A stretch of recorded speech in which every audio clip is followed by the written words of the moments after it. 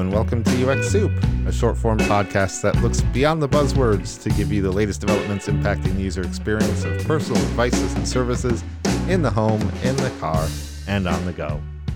As always, UX Soup is presented by Strategy Analytics, a global research and consulting firm providing our clients with insights, analysis, and expertise. I'm Chris Schreiner, and joining me today are both my co-hosts, Diana Franganillo. Hello, how are you both? Doing well. And Lisa Cooper. Hello. All right. So when we started this podcast, we knew what we didn't want this podcast to be, which was us sitting around talking about poor user experiences. As UX professionals, we want to provide recommendations and best practices and talk about things that might not work optimally, but also talk about things that do work and try and help make things better.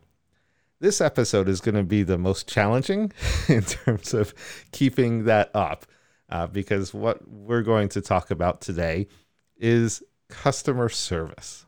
And not just customer service, but customer service in an industry that's notorious for bad experiences, and that would be internet providers.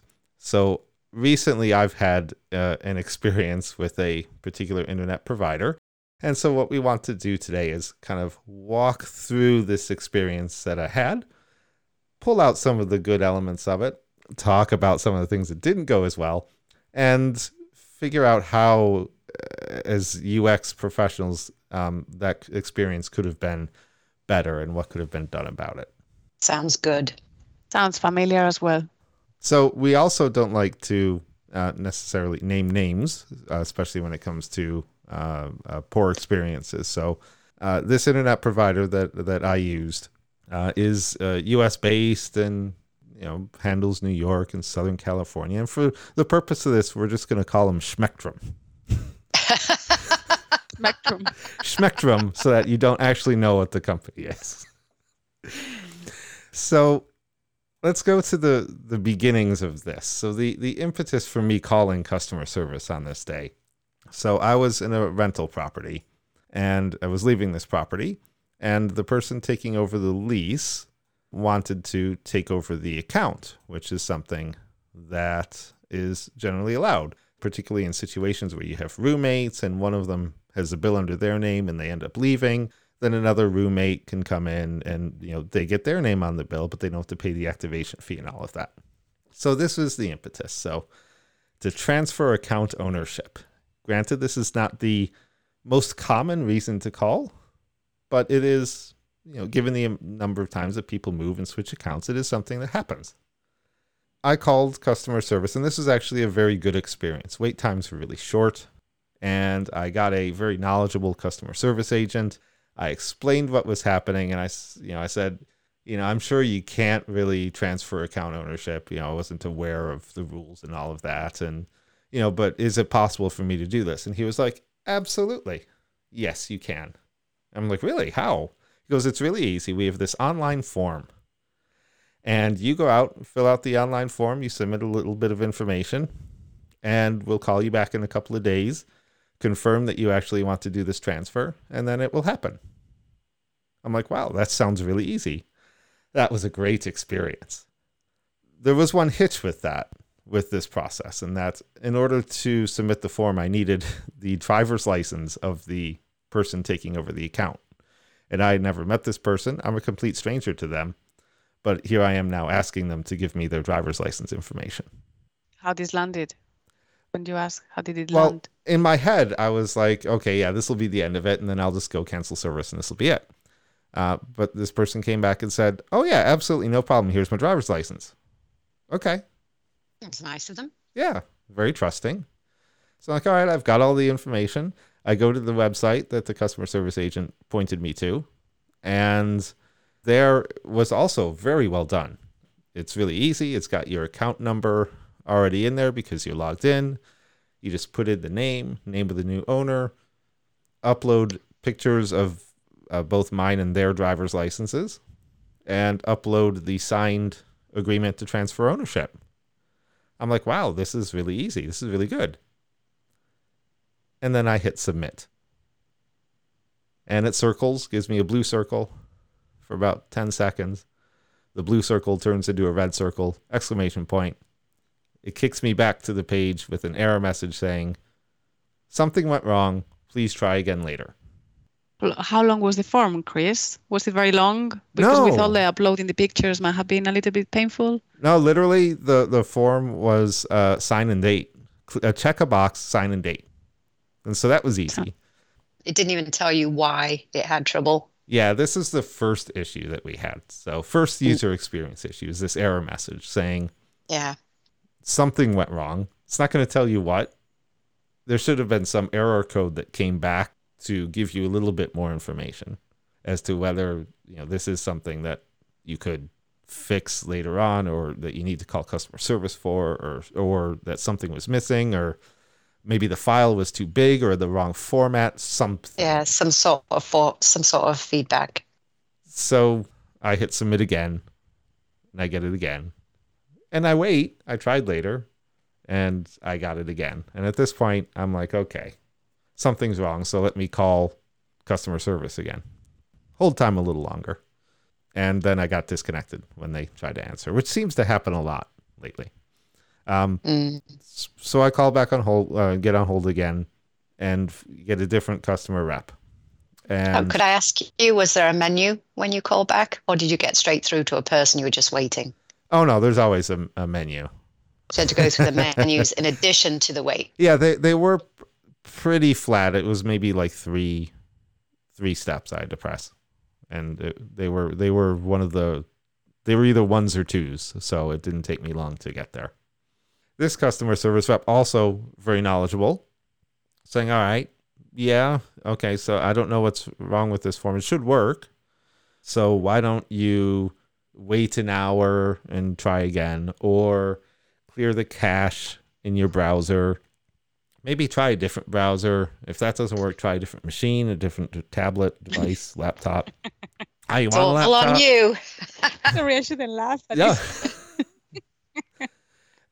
And that's fine. I understand that. And sometimes website form things, they don't work because you have too much in your cache, or something in your browser's messing up. And yeah, one of the things to do is to switch.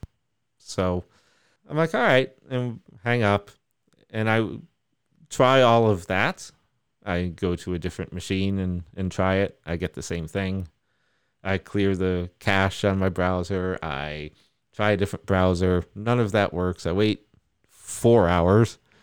Same thing. I'm like, all right. Now I'm getting frustrated because this was supposed to be this very easy process. So I call a third time, or now at this point a fourth time because of the disconnect one. And I'm on hold for a very long time, and I get another customer representative. He was pleasant, and he's like, okay, I understand that does seem really frustrating. I don't know why it's not working for you. Let me pass you on to the IT web department. They pass me over to IT, and I'm on hold on this for a very long time, and this time with no hold music. So it's just a silent line. Was that a plus or a minus for you? That's a minus for me because I at least need some feedback that the call hasn't been dropped. Yeah. I need to know something that I'm still in some kind of queue waiting. And so whether that's every 10 seconds coming back to me or playing some music that I could easily ignore, I'm okay with that. But silence, not very good. The fact, too, that they sent you to IT, you would think they would have called IT and asked if there was something going on, that they should be shepherding you through that instead of putting the emphasis on you sort it out. Yes. So my expectation for that was that they would, kind of shepherd me to IT, like you said. So they would be there. Oh, hi, Chris, here's this IT person who's going to help you. His name is, or her name is, and they're going to help you out. But that didn't happen. What happened was after about 10 minutes of silence, I get somebody answering the phone going, hi, welcome to Schmectrum. Could I have your name, please? Okay.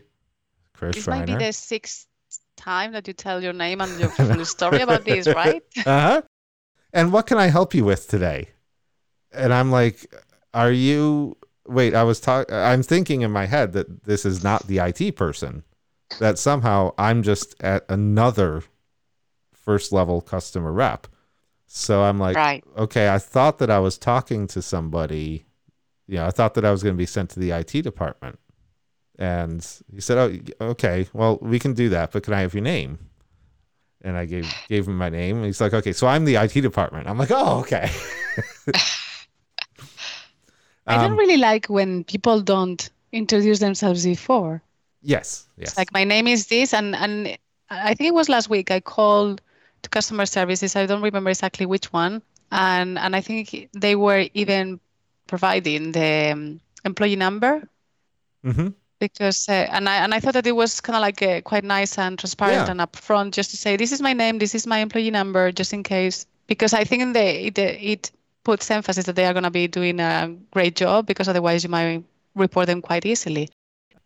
Yeah, the information wasn't passed. There wasn't that handover. So they were, again, starting from scratch. And so there's a little UX breakdown of, we shouldn't be wasting time with me explaining for the 7th time what's going on. There should be notes. The person should have come over and explained it, something.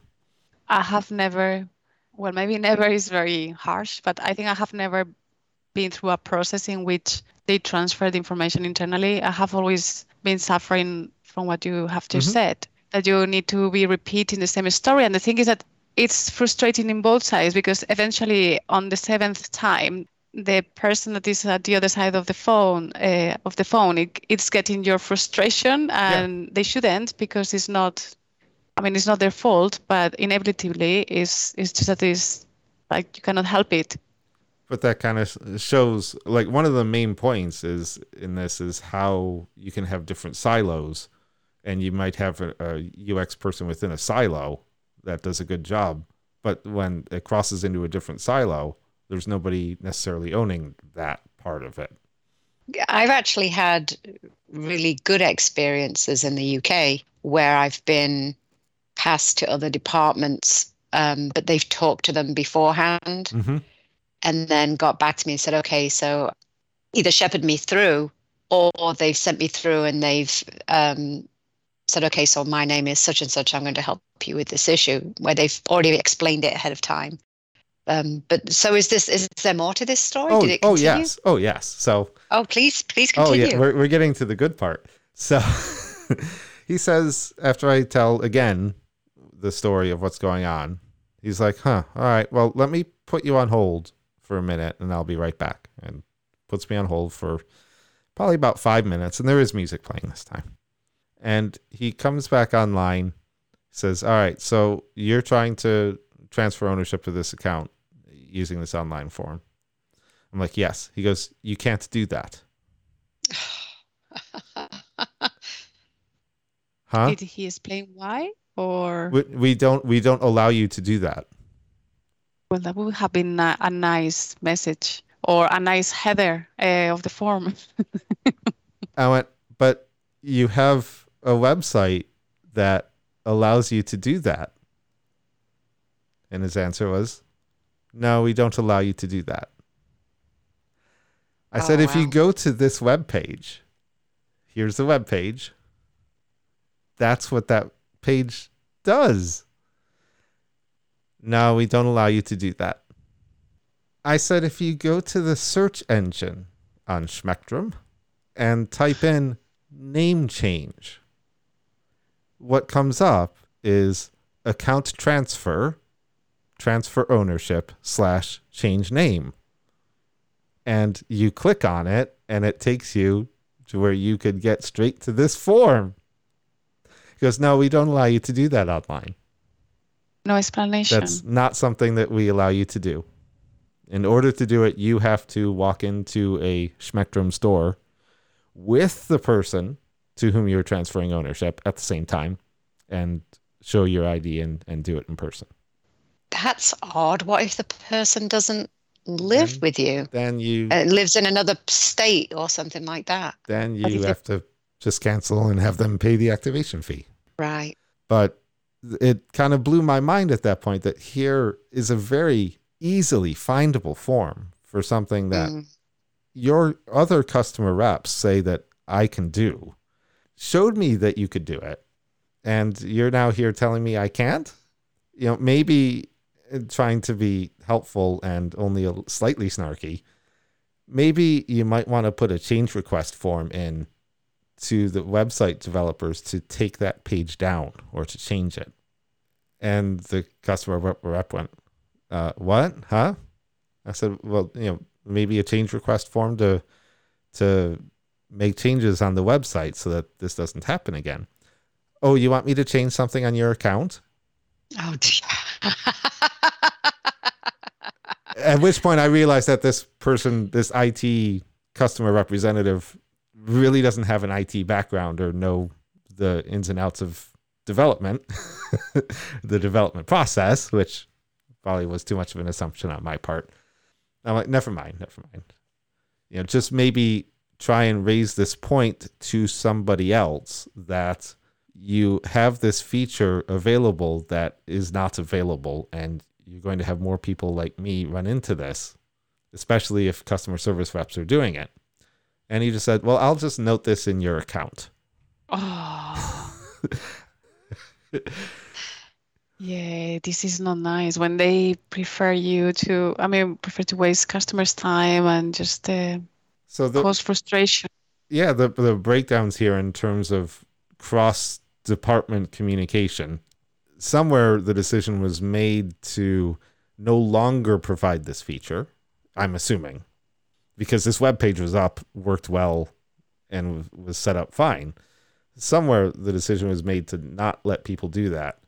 And that never either filtered down to the people designing the web page or the people in charge of it. Well, but somebody cut the link. I mean, at some point, the submit button was not being directing the website right. It wasn't to complete the process. So that must have been done by a person that knew that that was meant to be. So there are better ways to remove the feature, as you said. Yes. And that decision was never communicated to the customer service reps that first pointed me to it, because I called thinking I couldn't even do this in the first place. Turns out I was right. But they weren't given the information that you couldn't do it. Well, at least we could say that they were robustly and consistently trained. Yes. Not on the right thing, but at least it's not like when you call and one tells you one story and another person tells you a different story, and then at some point you just like, so, I mean, as you said, there was a problem in people designing and deciding and then feeding back. So I left this just going, this is what happens when you don't have people that kind of own the experience across a whole company. This, the whole idea of a matrix organization where, you have UX people within the silos, but UX people across, to be able to make sure that when things have to get transferred from silo to silo, from department to department, or when changes are made that affect people in a different department, that's covered and taken care of. And it was pretty clear to me that this company, for this part of that, at least dealing with the customer service element, well, and the web page element, because it was still there, that kind of cross UX pollination isn't there.